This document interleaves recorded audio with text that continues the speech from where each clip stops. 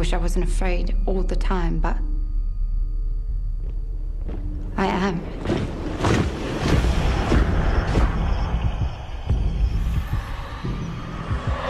People should not be afraid of their governments. Governments should be afraid of their people.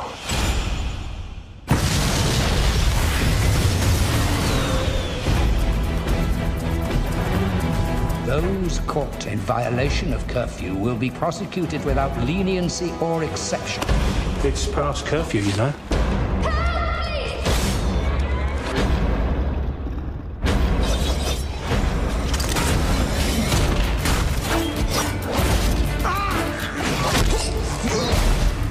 Mercy. Oh, not tonight.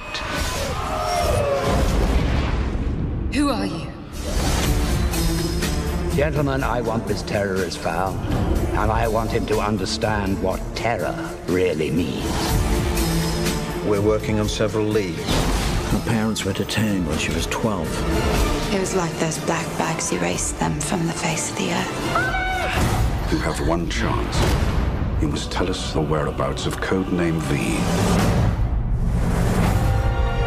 If our own government was responsible for the deaths of 100,000 people, you really want to know? Those who are responsible will be held accountable. The time has come for you to live without fear. I'm ready. This country stands on the edge of oblivion. I want everyone to remember why they need us. Kill him. My turn.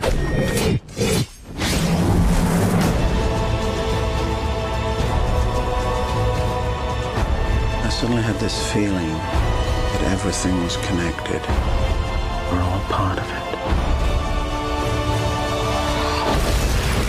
Are we ready for it? The only verdict is vengeance.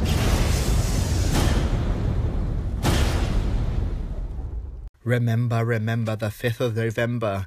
Hello, film lovers, and welcome to the Films I Love Most podcast, V for Vendetta special. So, the V for Vendetta is the only film that I can think of that is set on the 5th of November and has a loose connection to Guy Fawkes. I don't think they've actually ever done a film that is about the Guy Fawkes legend apart from V for Vendetta, so that's why we're talking about it, because today is the 5th of November. Happy Guy Fawkes, bonfire, whatever it's called night. It's going to be amazing, and I have to say tonight I'm going to the Prince Charles Cinema for a very special screening of V for Vendetta, so I'm very excited. If any of you hear this before this evening's showing and you're going, then please come and say hello, and maybe we can record something together and give our thoughts about the screening, because it's going to be amazing. So V for Vendetta came out in the early 2000s and it was directed by the Wachowski brothers, who directed the Matrix trilogy and wrote the Matrix trilogy. So V for Vendetta is based on a comic book and is set in a dystopian future where an elite arm of the Conservative Party have gone rogue and far-right extremist and have basically plunged London and the UK into a dystopian, nasty regime that a lot of people are suffering under. I'm really biting my tongue here. So it stars Hugo Weaving as V, Natalie Portman as Evie, and the standout performance in this film for me has to be John Hurt. He is so nasty in this film. He is the leader of the right-wing regime that are just basically hungry for power and will crush anybody who will stand against them. And they also have a very, very dark secret as well that they will try anything to keep under wraps. And it's pretty nasty. It's pretty dark.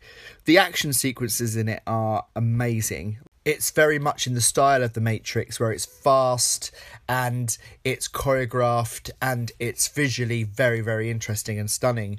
The visual effects are very, very good, and the editing and camera work are impeccable. What I really love about V for Vendetta is that it's rewatchable. Every time you watch it, you get something completely different out of it, especially watching it over the last couple of years. Now, I've watched V for Vendetta every 5th of November, probably for the last 8 years, and it's becoming so much more relevant now, which is the scary thing, because of our politics and how politics now is so polarizing. And V for Vendetta shows what happens when a society just goes too far to the right, when it gives up too much of its power, too many of its rights. There's an amazing phrase in V for Vendetta that people should not be scared of their governments should be scared of their people. And I think if there's any time in history where that is more relevant, then it is now. Okay, with so much that's going on, it's governments that should be scared of us. We shouldn't be scared of what's happening with the government. And I think what V for Vendetta has done has created a sort of a voice for those people that want to speak up and want to have something to say but are scared to say it.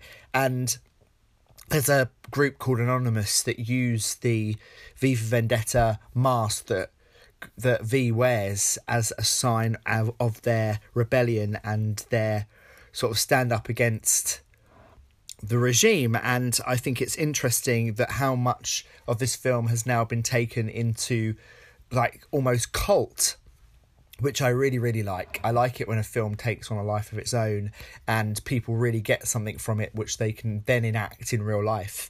There's so many really great things about V for Vendetta.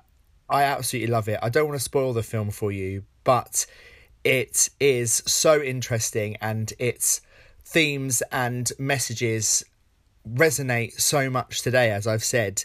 There's some really interesting little facts about V for Vendetta as well. If you're a fan of the film, I hope you're going to enjoy these, because I really, really enjoy movie trivia, and the trivia on this film is really interesting.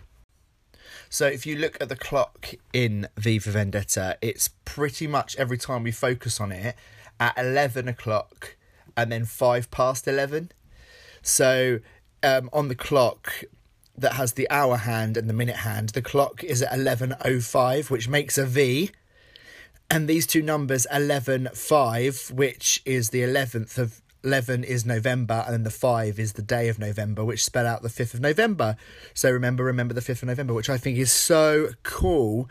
That's such an, obviously it's the other way around because it's an American way of doing it, but still I think that's really cool. And the cast and crew were only allowed to shoot nearby the British Parliament and the clock tower from midnight to 4:30 a.m, and they could only stop traffic for 4 minutes at a time. So can you imagine filming that? That must have been an absolute nightmare, because you'd have to stop traffic and start it again and take a shot and then do a setup and then stop it. And oh my goodness, that must have been annoying. So not many people know this, but certain scenes in the movie will feature James Purfoy as V, who was originally cast in the role, but he was replaced by Hugo Weaving 4 weeks into filming. So Weaving's voice was simply dubbed over Purfoy's performance in post-production. And the director, James Mategi, said in an interview that, can you tell the difference? Yes, but can the audience tell the difference? I doubt it. So when you're watching V for Vendetta next time, have a look and see if you can notice any differences in V's performance. I doubt you'll be able to, but still really interesting. Last one, the dominoes scene in V for Vendetta is probably its most sort of jaw-dropping scene. I mean, it's crazy the amount of dominoes that are set up to make that sort of emblem on the floor. So the dominoes scene where V tips over the black and red dominoes to form the giant letter V involves 22,000 dominoes. And it took 4 professional dominoes assemblers 200 hours to set up.